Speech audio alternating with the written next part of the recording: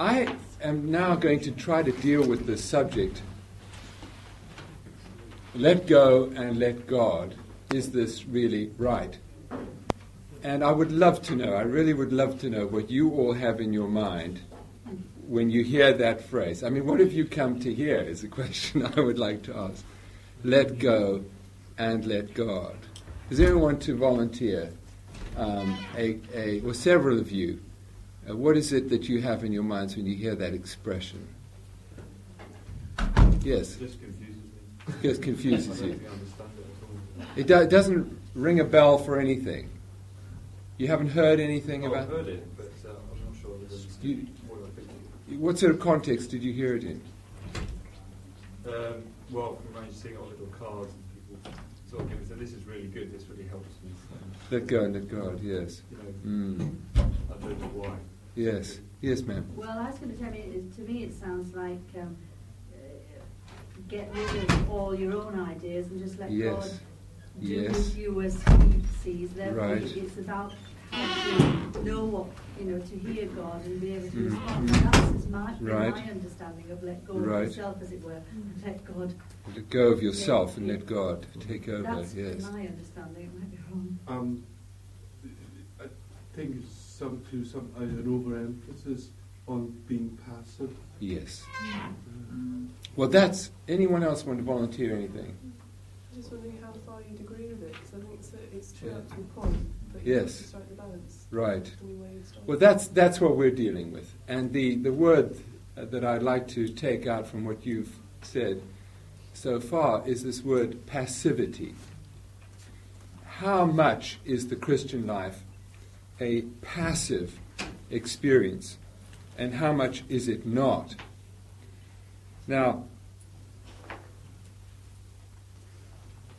these words became very famous through the writing of Watchman Nee, who was a Chinese Christian, a very devout and godly man, and any criticism that I might make of him, you must remember, I'm making very carefully, not trying to suggest that everything he wrote was unhelpful, etc., etc., not trying to imply that he wasn't a godly Christian, a brother in the Lord, etc., etc. In fact, as you know, when the communists came in to China, he was arrested and he was imprisoned, and it is thought deprived even of a Bible, and for 20 years, to the end of his life, remained in prison. That's because of his faith. So I'm not speaking against him lightly. I do, however, feel that his emphasis, he was not unique in this, but on a passivity in relation to the Christian experience has not been helpful. The passage, the phrase, the sentence rather, from Galatians chapter 2, I have been crucified with Christ, and I no longer live, but Christ lives in me.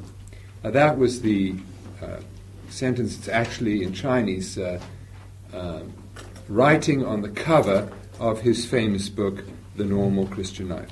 Now, having read that, I came across the problem, which I suppose all of you have felt to some degree, when you hear this sort of emphasis, let go and let God and so on, is, well, what is the active side? And you read many, many passages. I've just chosen one, which speak on the other side. Here is 2 Peter chapter 1. I remember reading this in this context at a conference in the States once, and a lady getting very, very angry with me. So I hope no one's going to get very angry with me for reading this, okay? For this very reason, 2 Peter chapter 1, 2 Peter chapter 1, verse 5, for this very reason, make every effort. Make every effort to add to your faith goodness, and to goodness knowledge, and to knowledge self-control, and to self-control perseverance, and to perseverance godliness, and to godliness brotherly kindness, and to brotherly kindness love, and so on. I often refer to Romans, the letter where he turns, after having given such a clear exposition of the gospel, and then he lists all the things that we should be doing in chapter 12, from verse 9 onwards, and there is something like 23 exhortations to do something in the space of about 10 verses from verse 9 onwards. Love must be sincere. Make it sincere. Hate what is evil. Cling to what is good. Be devoted to one another in brotherly love. You see, there's tremendous emphasis on activity. So, here is the tension. And what's right about this? What's wrong about it and what's right about it? Now, we mustn't think it's a new problem. I have here the introduction that was written by Bishop J.C. Ryle in the very end of the last century. And you may have noticed, those of you here last night, I touched on some of these renewal movements. And the first one I mentioned, you remember, was the Keswick movement. Now, the Keswick conference today must not be confused with the Keswick movement. The Keswick movement, as it began, was a conference, of course, but it was dedicated to a particular emphasis in this area of spirituality, of the renewal of Christian experience. And there were some godly people connected with it. Amy Carmichael, for example, was the first missionary that was sent out by Keswick. She was funded by them to go out to India, and it was through her work that Dohnavur Fellowship began, and all of her writing. Very, very wonderful things in her writing. I do commend them to you. They were perhaps one of the most instrumental factors in the Schaeffers beginning L'Abri Fellowship. So you realize I'm not talking about this just to be critical. These things lie very, very close to us in the history of L'Abri. But in this, Bishop Ryle, it's the introduction to his book called Holiness. You can get it. I don't know if they've changed the title, but there is a new edition. It's full of valuable stuff. But in the introduction, he raises, I'll just read 2 sections. He raises a question about this passive emphasis. There are 7 things that he draws attention to, cautions for the times, he calls them. Now, I think those cautions apply just as much today. But this is the first one. I ask in the first place whether it is wise to speak of faith as the one thing needful and the only thing required, as many seem to do nowadays in handling the doctrine of sanctification. Is it wise to proclaim in so bald, naked, and unqualified a way as many do, that the holiness of converted people is by faith only, and not at all by personal exertion? You see, the problem was arising back then. Now, we have to be very careful, very, very careful with the subject. It's a delicate one, because we mustn't imply in any way that faith is not important or not even central. It's just the question of how it is expressed. I mean, I love that verse in Galatians chapter 6. Only one thing counts. And that is faith. Faith expressing itself through love. That's Galatians chapter 6. Chapter 5, I think it is. Now, you can see how important it is for us to understand the relationship of faith in relation to passivity. It's not an easy one. And so that's the first thing. Is faith, are we sanctified simply by believing God? Or do we have to do things?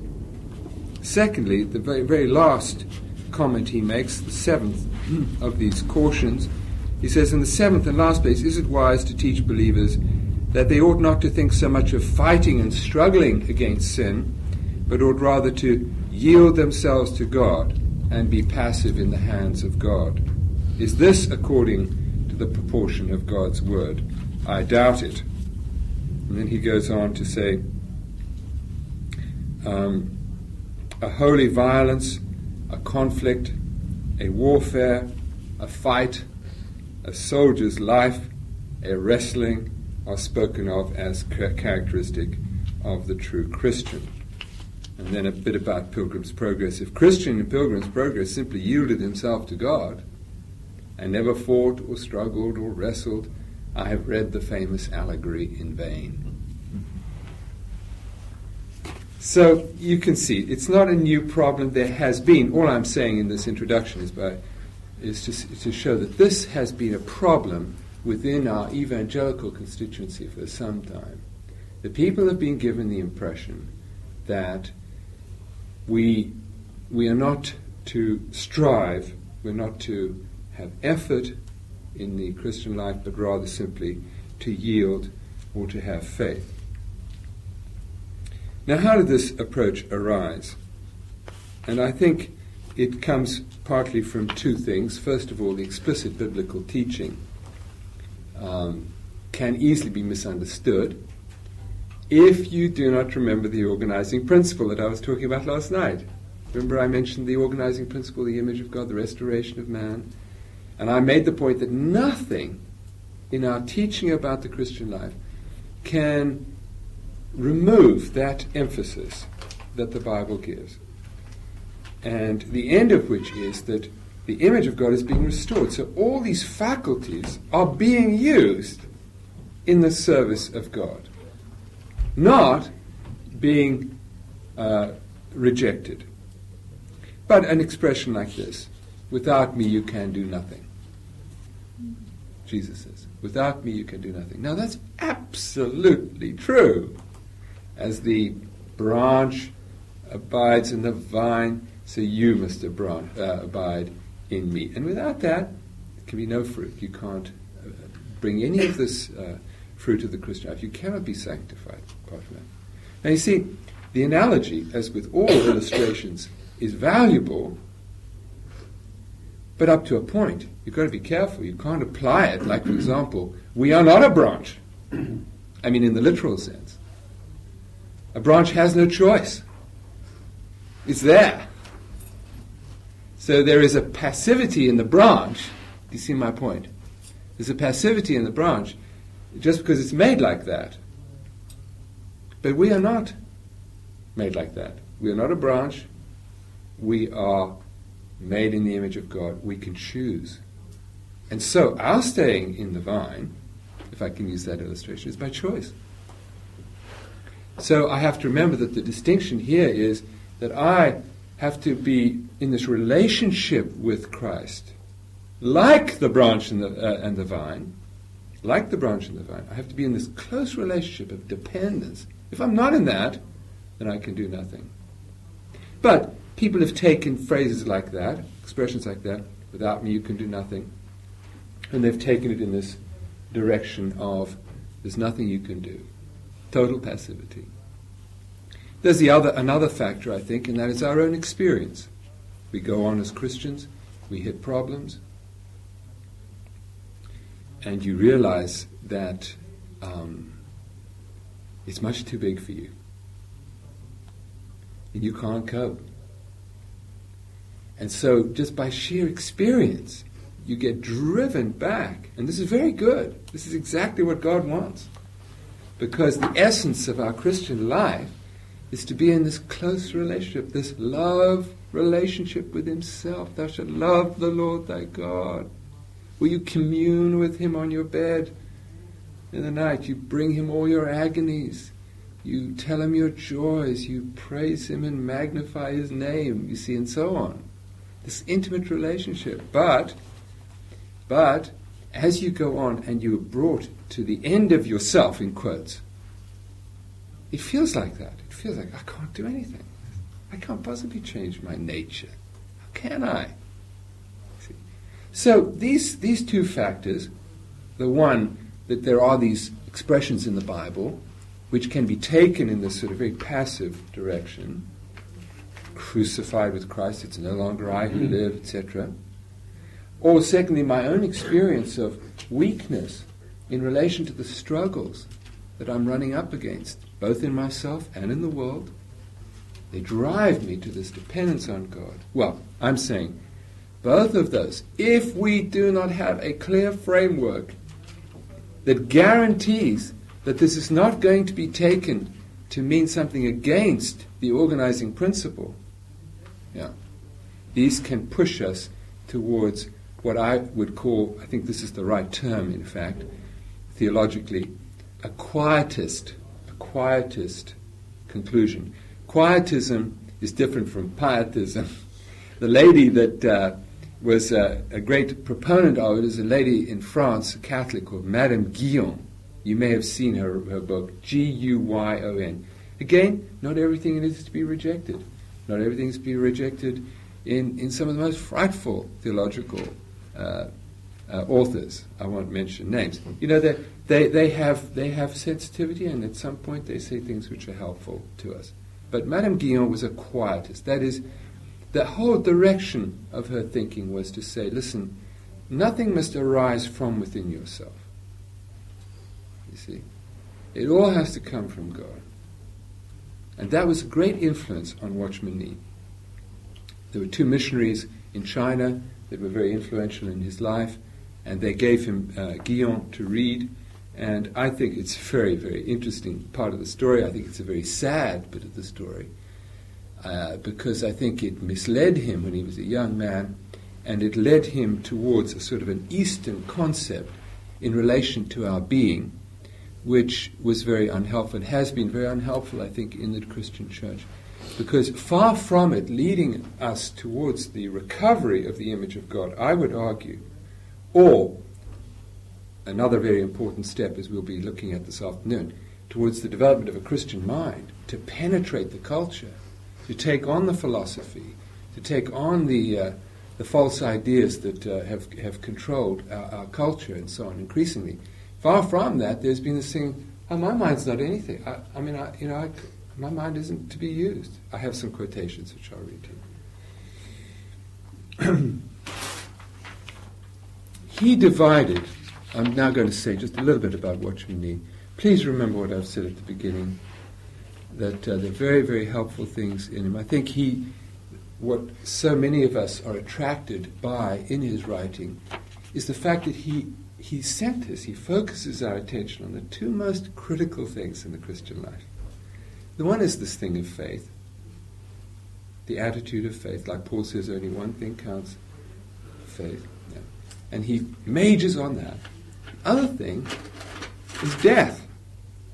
Faith and death.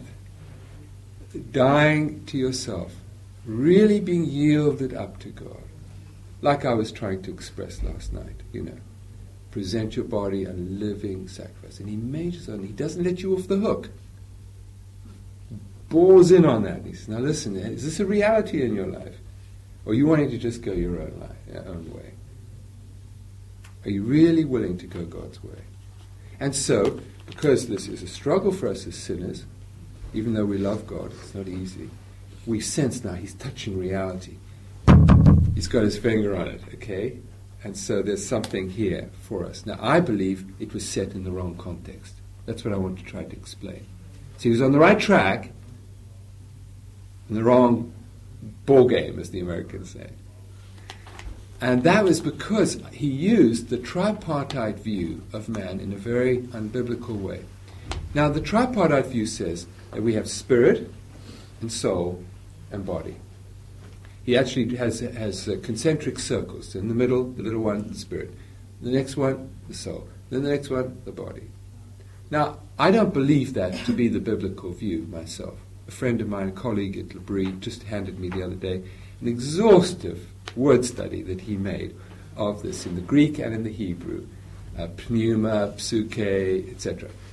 And it is not possible, I believe, I know I'm saying this categorically, but it is not possible, I believe, to really fix and make it work that the Bible is speaking specifically about a sort of an anatomical or psychological system here that is watertight, because it uses all sorts of expressions. So, Luke 10, thou shalt love the Lord thy God with all thy heart and soul and mind and strength. It doesn't even say the Spirit.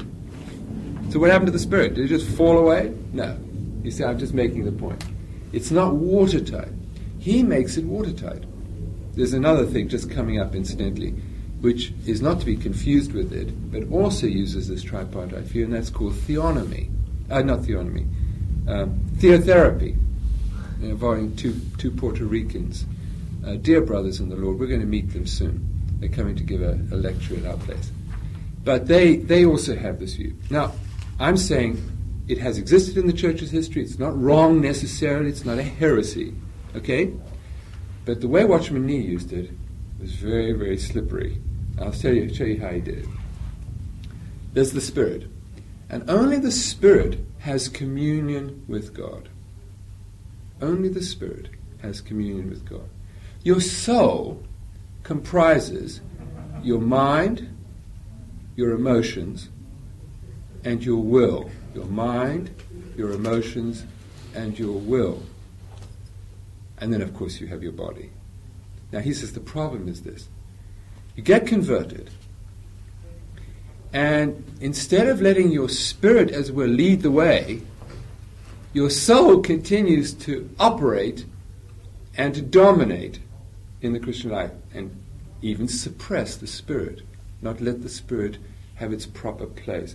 And so he has this book called The Release of the Spirit, the one I think which is the most confusing, the release, because what he says is the way forward. Here comes the passivity, you see, is that this soul has to die. The soul has to die. It has to be put to death. Let me read you some quotes here. I call it a psychological asceticism. You know, the old ascetics, ASC, in the medieval period, they would whip their backs, starve themselves for the body, crush the body. I see, I'm sorry if it sounds harsh, but I see Nee as doing a similar thing, only in relation to the sort of psychology of our experience, namely the soul, the mind, and the mind, the emotions, and the will. So he says this. This is Volume 1, page 31 of The Spiritual Man. Volume 1, page 31. It is imperative that a believer know he has a spirit, since every communication of God with man occurs there.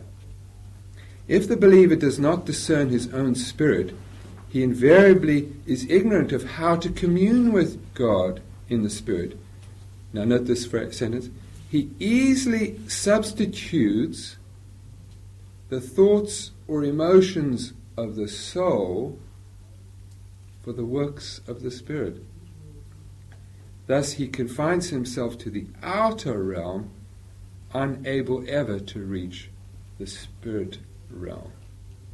Now you see, that's not biblical.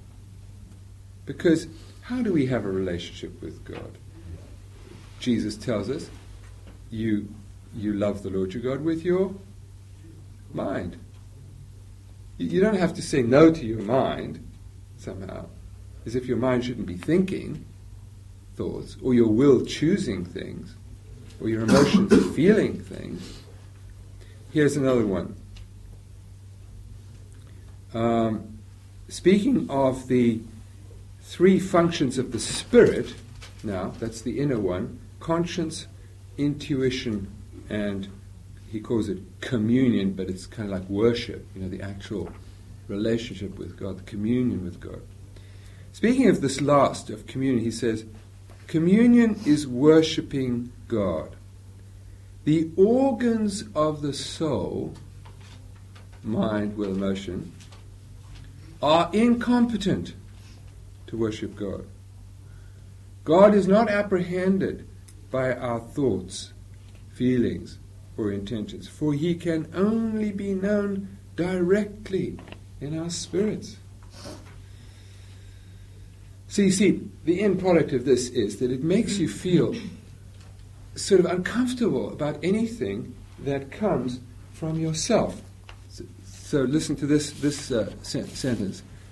God is the only originator. This is page 219 from Normal Christian Life, if you're taking notes. 219. God is the only originator in the universe. Anything that you plan and set on foot has its origin in the flesh, and it will never reach the realm of the Spirit, however earnestly you seek God's blessing on it. Now you see, I feel what's happening here is that there's this impression given, even though it may not have been intended to do this, that really there's something wrong with the way you are as a person. with your mind, your emotions, the will. Now, the biblical view is, like I said last night, is that everything's wrong with us. Our body's wrong, it's going to die. All the faculties are distorted, like I said. But God doesn't junk them. His purpose is to purify them. And the problem with Watchman Nee, I feel, with all this passive emphasis, is that it seems to make you feel like nothing should arise from yourself. Do you see? That there's something somehow wrong with your mind. Now, a colleague of his and sort of disciple, Witness Lee, took it later when he went to California. He went west when Watchman Nee went back to face the communists. Witness Lee went to California, and he is, I would say, if he's not a heretic, he's very close to being a heretic.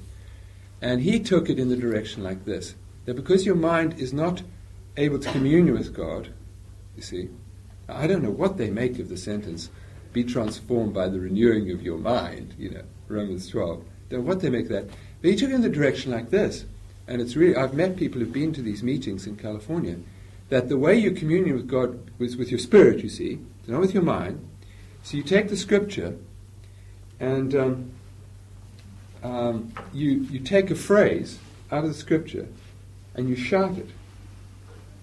Now, why do you shout it? I mean, why don't you just read it? Well, you shout it because you're not trying to understand it. It's kind of like taking drugs. I'm being absolutely serious.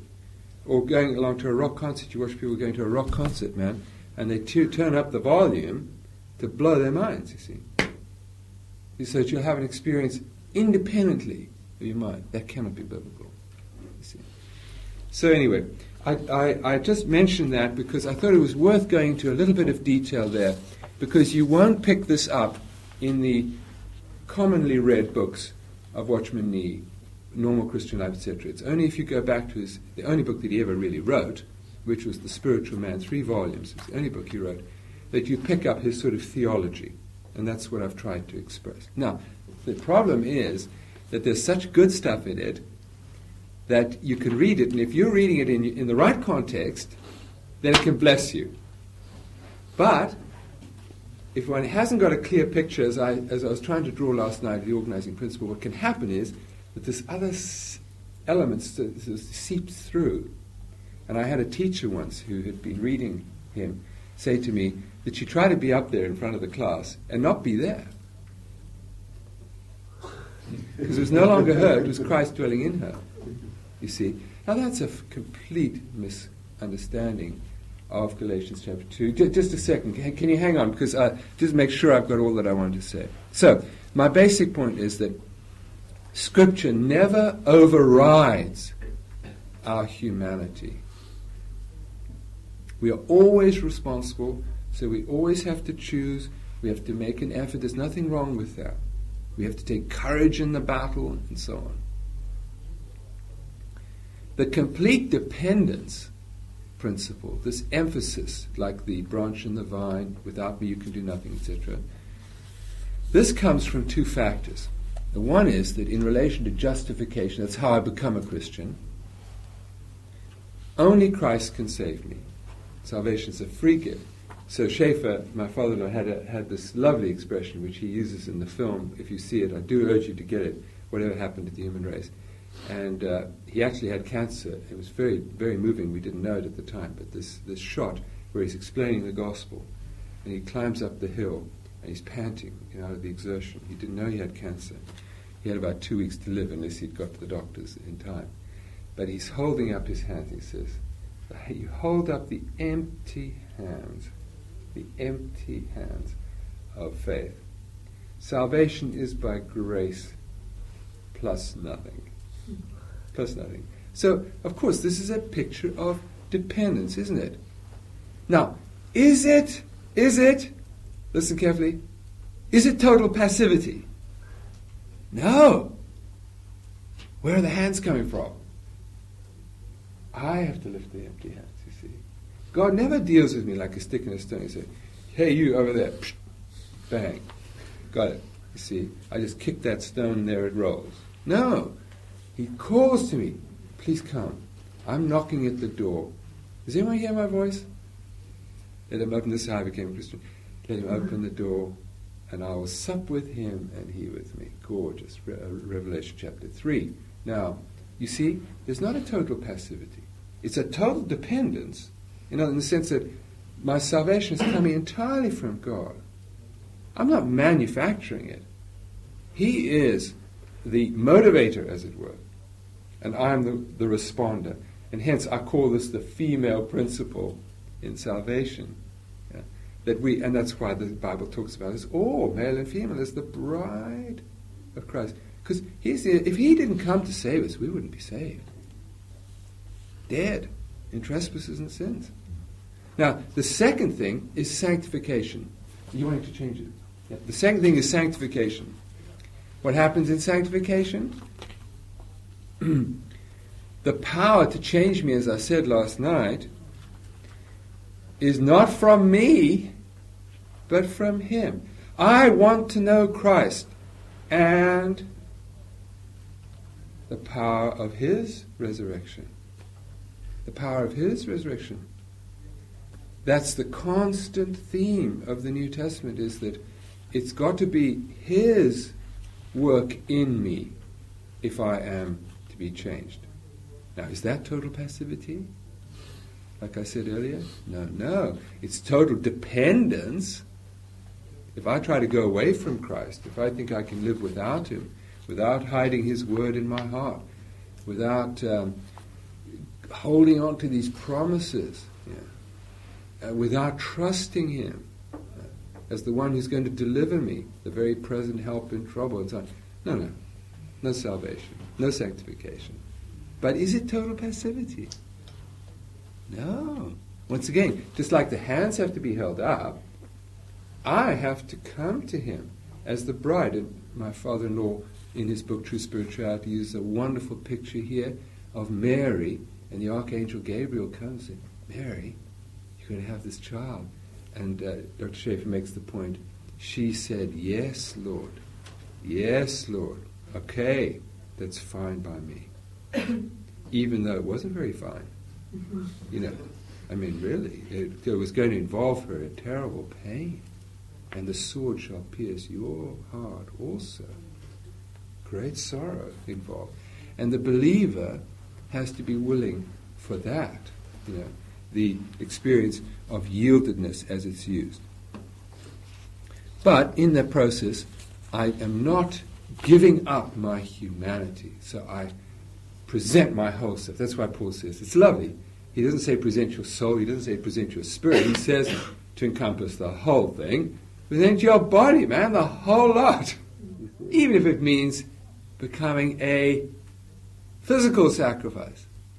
And he used that picture of himself. He said, I am on the point of dying, of being poured like a, what's the expression he uses? A libation. What's the other one? A drink offering, exactly. That means, just completely burned up, gone, for your faith. Okay, I'm drawing to close so we can discuss it. So, my need to trust remains. My need to obey remains. So, as I read the New Testament, I don't have a problem with all the emphasis upon active choice, active application. Make every effort, doesn't floor me. My personality is not overridden. I can make choices. I have to think about what am I going to do for my children. They have these and these needs. What's best for them? What should we do on our day off? Etc. Etc. Which church shall I go to? God doesn't wipe me out. Okay, there's my personality, my humanity, being operative in that whole thing. I need to trust and I need to obey. Everything in this thing turns on the issue of relationship. I am in a relationship with God, and in that relationship I am the dependent one, the bride. That's what all this talk about the inability is about in the New Testament. When it speaks of not being able to do these things, or our feeling we can't do these things, is because in the realm of salvation, salvation comes only from the Lord. And we enjoy that in our relationship with him. And that's the only thing. Okay, I've gone on longer than I anticipated, but we were dealing with some fairly technical and subtle things, and I hope now we can go on, and anything that's confusing to you we can talk through. Anyone want to lead off? Yes? I just asked them, it strikes me that maybe how I think, not totally, but in terms of emphasis, is to do with my experience. You know, we've all got individual experiences that maybe we think in a certain way because of our experience. And just as, can you separate Bonhoeffer from his prison? Can you separate Watchman Nee from his actual persecution and whatever? I mean, what I mean is, does he think like that because of his experience? No. Historically, he wrote these when he was just newly a Christian. So The Spiritual Man was written when he was in his 20s. And he never wrote anything else. The only thing that came out, the things that came out afterwards were put together from lectures he'd given, Bible studies, things he'd written in magazines, and so on. And so that was the step one. His imprisonment came when he was, I think, about 50.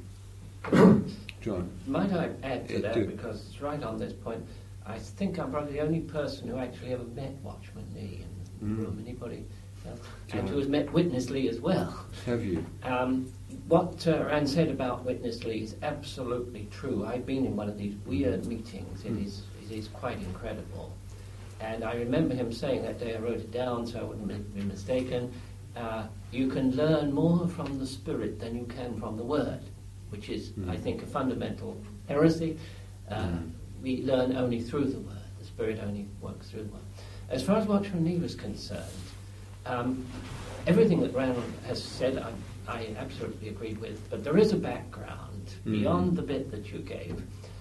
Watchman Nee's conversion was through Western missionaries, but much of what he subsequently thought, wrote and preached grew out of a reaction against the missionary scene.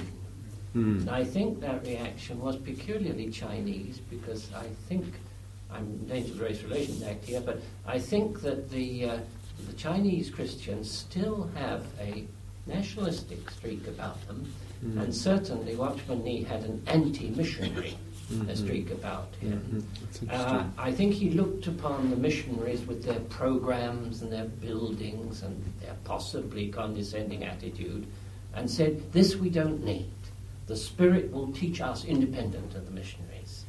And there was in that sense an explanation of why he went the way he did, because he was reacting against an organized missionary scene or environment out of which he came. And what he's associated with is, of course, the foundation of what we would now think of as house churches. I mean, nobody had ever used the expression in those days. His little flock grew through, in effect, a house church movement, and so his reaction against the official church was very much the reaction of house churches against the official church in Britain in the 80s and 90s. So there's all that in the background, plus the other thing which you've just mentioned, nothing that we know about Watchman Nee's writings and the normal Christian life was actually composed by him. Normal Christian Life was put together by a good friend of mine who's a doctor in London, who's a very intelligent man. I can remember Watchman Nee preaching some of the Normal Christian Life in our church in London. And so it's a group of sermons. And once he became famous, and the same thing applied, I think, to your father-in-law, once he became famous, people would publish anything that had his name on it. He wrote his name on a piece of toilet paper, there'd be a publisher queuing up to get the rights on it. So you've got a huge literature of Watchman Nee now, most of it, if not all, by translation out of Chinese, and all of it seized upon by publishers and editors who want to use his name. So there are all sorts of explanatory factors in there. What Reynolds has said, I personally absolutely agree with. Thank you, John. It's very helpful. Yes? I think you've introduced the picture of part of the teaching being a reaction against a perceived oppression from the mission. Do you think that relationship might explain some of the ways in which this theology is attractive. That where you have Christians who feel either oppressed or put down by what they see as an intellectually more competent group or an institutional church, unable to establish their own self-worth amidst that, there's a shortcut to having a status by saying, well, we're not interested in that anyway. I think actually it explains part of the charismatic movement. That I feel that there's a feeling of just a longing for some sort of shortcut that would enable us to have a power independently of all this, going through the academic study and the tradition of the church and the way the churches have been in existence. And I'm not making that statement as if to suggest that all of the charismatic movement is involved in this. I think there's just an element of it which was like that, namely sort of reactionary, following on from what you said, wanting to sort of get a shortcut and get the Spirit quick, sort of idea, to enable them to be more effective. Now, I don't think you can bypass the mind in the same way that I said last night that the pietists in the 19th century were a very powerful group initially. It quickly ran out in terms of energy, spiritual energy. And I think the same is going to be true of the others, that the charismatic movement will not have within it the energy to sustain itself very much longer. It's going to look to other things to sort of buttress it, and I think that's actually happening. Partly good, partly bad. Yes? If you, I hope I'm understanding this correctly, but if you have somebody or people who are not, because of damage to their mind, cannot understand God in the way that we might, and through, you've said, through the tradition of the church and the preaching and so on, they can't do that. That surely cannot exclude them from knowing God. No, absolutely so not. Yeah. In that sense, the knowing God through the Spirit would apply to His creatures who, from what we've heard this morning, are damaged because of the fall. By damage, do you mean real physical damage? Yes, course. I'm talking about, say, like a Down syndrome child, and right, of course. Those who really. So I was talking to my class actually about this, about the ability to know God, and one girl, I thought she put it very well. She said, well, but surely there wouldn't be a person created who didn't have the possibility of knowing Him. You see, ironically, it may be the opposite way around. We look on these people, particularly Down syndrome, as deficient. Now, in one sense, they are, undoubtedly. They are not able to function in all the ways that others can, just like a person who's born with spina bifida, perhaps, cannot run. In the same way, there are limitations. One's not trying to deny that. Okay. But possibly, they have something which we do not have, in terms of spiritual perception. Like children sometimes strike you like this. It's one of the things that I find difficult in some churches' attitude to children, as if they don't know God until they get to be 15. This is ridiculous. A child knows God, perhaps better. Some of the most moving prayers I've ever heard in my life have been my children's prayers at the age of 5 or 6. And Jesus said, suffer the children to come. So knowledge, I'm endorsing what you're saying, knowledge is not to be seen, when we talk about the importance of the mind, as if you've got to get a PhD before you know God. But having said that, then, we mustn't miss the fact that the norm, the general principle is, like John was saying, that the way God speaks to us is through His Word.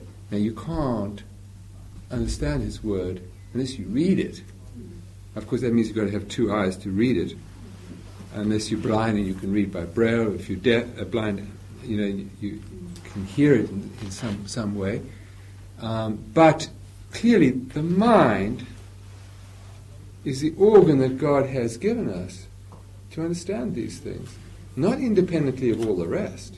So it's combined with other things. I will say more about this afternoon. Where are we going now? Yes. Have you said anything? Yeah, no, you haven't. No, you go. This might be a different issue, but on the issue of salvation, do you think that then is like a one-time thing? So that time that person accepts grace, so they're then a Christian and always a Christian? Or is it possible for someone, as it were, not to be a Christian? Now, I think the Bible, this is where we might differ. This is where we have to respect each other in our differences. But I feel personally that the Bible says very clearly, very, very strongly, very emphatic, it uses absolutist language, that if a person is really born again of the Spirit, I'm phrasing it very carefully, that person cannot be lost. That person is already in the kingdom, his name is in the book of life, etc., etc. But that's not the end of the story. The Bible also then talks phenomenologically. That means it looks at the church, just like we have to look at the church. And we look at the church and we see some people dropping out. And that happened to Paul.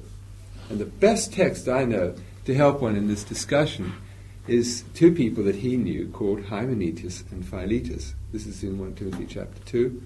Hymenaeus and Philetus have swerved from the truth, he says. They're denying the resurrection. Now, how does Paul deal with that? And you have a masterly treatment of this, and he says, but God's firm foundation stands, having this seal. And he gives you two answers from Scripture. Both of them are quotations. The Lord knows those who are his. I don't know. I'm not God. He knows. The Lord knows those who are his. And though they're in his hand, and no one will be able to pluck them out of his Father's hand. Okay, that's what Jesus said. On the other hand, he says, and now's the second quote, let those who name the name of the Lord depart from iniquity.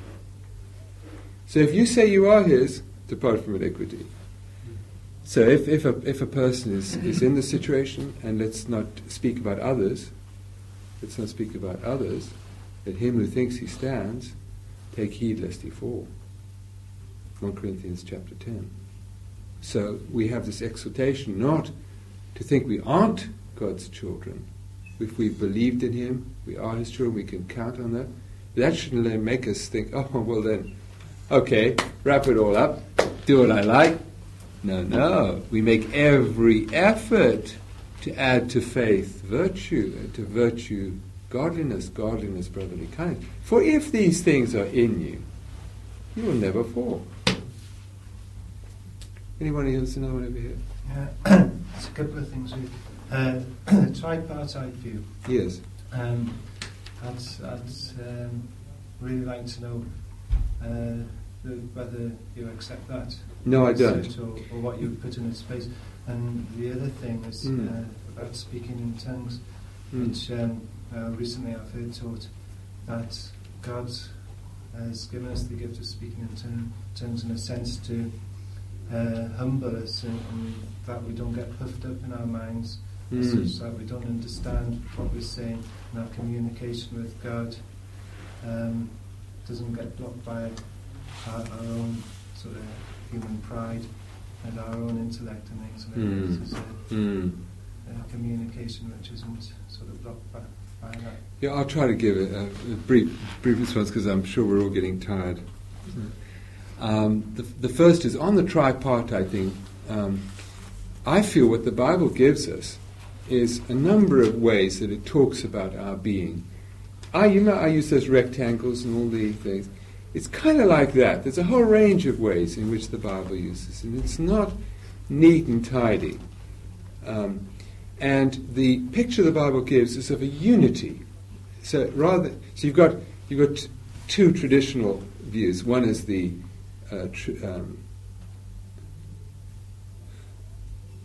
tripartite, The other is the bipartite, that is that there are two, soul and spirit.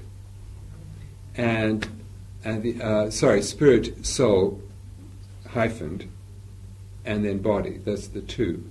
So you have spirit, soul, body, that's the two.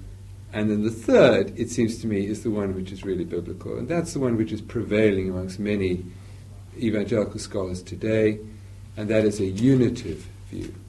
That is that it's all one. So in the end, what the Bible is speaking of is a person that is made in the image of God that comprises all these different faculties, including the body, and all of it's going to be saved at the end. So the final emphasis is on the unity of the whole, including the body, rather than on bits and pieces. Now, you have to speak about the bits and pieces, just because, like a person dies in the body, so what happens? Do they end? And Paul says, no, for me to die is gain, because then I'm going to go to be with the Lord. Well, who's going to go to be with the Lord? The body's going to go to be with the Lord? No. The body is there waiting for the resurrection. So don't panic. Those who've died in the Lord, they're just asleep. They're waiting for the resurrection of the body. 1 Thessalonians chapter 4. So comfort one another with these words. You see.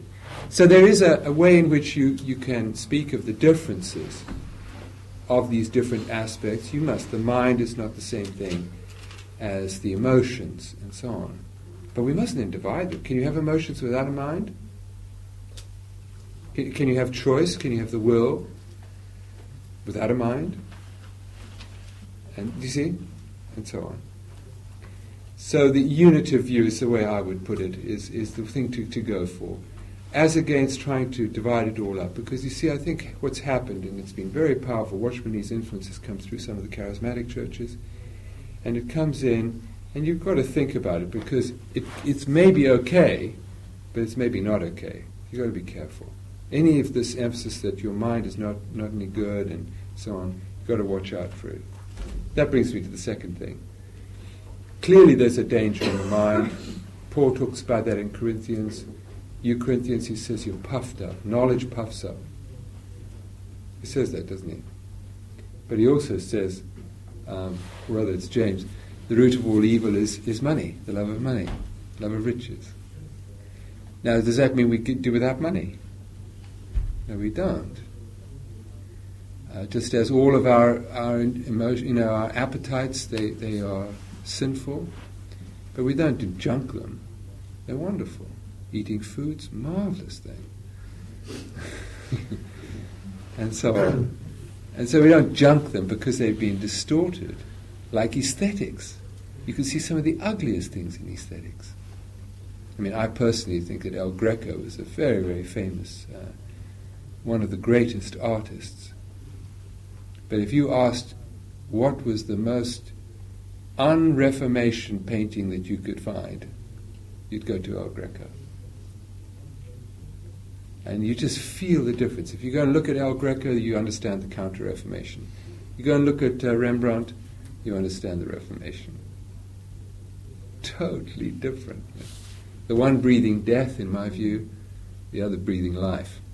So, aesthetics is a wonderful thing. It's a gift of God. But it's not necessarily right. So you don't junk it. So the mind can get puffed up. Yes, knowledge puffs up. I mean, it's a very great danger to have a humble mind, problem to have a humble mind. But so is it for a rich man not to get puffed up by his riches.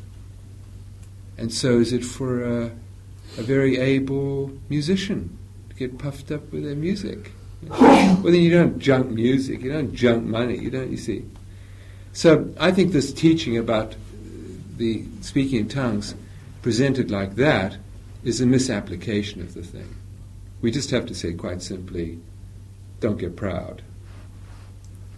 The thing about speaking in tongues is a totally different issue. We may be given these gifts because God chooses to give them to us. That's the only reason. They're gifts. They're not a necessity. They're gifts. There's one necessity. That's fruit. We are all to produce the fruit of the Spirit. And I will show you a more excellent way that you should love each other. That's the fruit. Okay. But the gifts are distributed as God pleases. And whether he's distributing all the gifts right now, I'm not quite sure, to tell you quite frankly. I think it's a very, very moot point, as my dear friend Jim Packer has pointed out so well in his book, Keep in Step with the Spirit. I do recommend it to you as perhaps the best, in the first 100 pages, the best treatment of spiritual experience in terms of the understanding of how the Holy Spirit, how we are to relate to the Holy Spirit. The first 100 pages. And then the other is somewhat polemical. He's talking about the charismatic movement, so he gives you historical perspective, and then he comes up to the present. So, I don't know if that's helpful. I just say, be careful, clear. Just keep this thing about the term. My great sadness, if I could just say this in relation to that, because it has been one of the elements that has kept us from a concentration on the central thing. And maybe we could leave with this. The central thing must be the central thing of the Word of God. What is that? It's not tongues. It's not the gifts. The central thing is the issue of truth.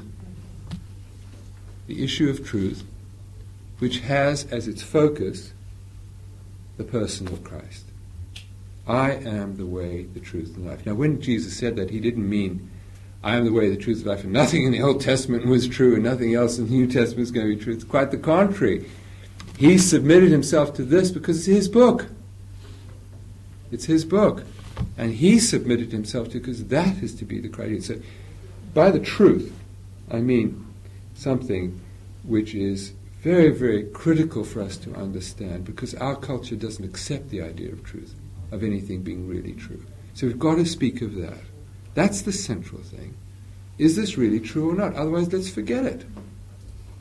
That's the first issue. I don't hear people speaking about this in the churches very much. They're either talking about experiences or social issues. And the issue of truth per se is not being dealt with adequately. We aren't helping our youngsters in our homes as Christians, in the churches, to deal with this issue. They go to school and they hear all this other kind of a teaching. Are we preparing them for that? So they don't just go naked to hear postmodernism being taught in geography faculty at Cambridge University? And humanism and psychology and sociology and all this, what are they going to say when they write their essays? Who's preparing them for this? That's the central issue. That, and the Holy Spirit focuses attention upon Jesus. That's the thing that the Holy Spirit is concerned for. And this whole thing of, whether you speak in tongues and all this kind of thing, in a way, it's a very small thing. Very small thing, historically, very small thing. Let's get it like that and keep it like that.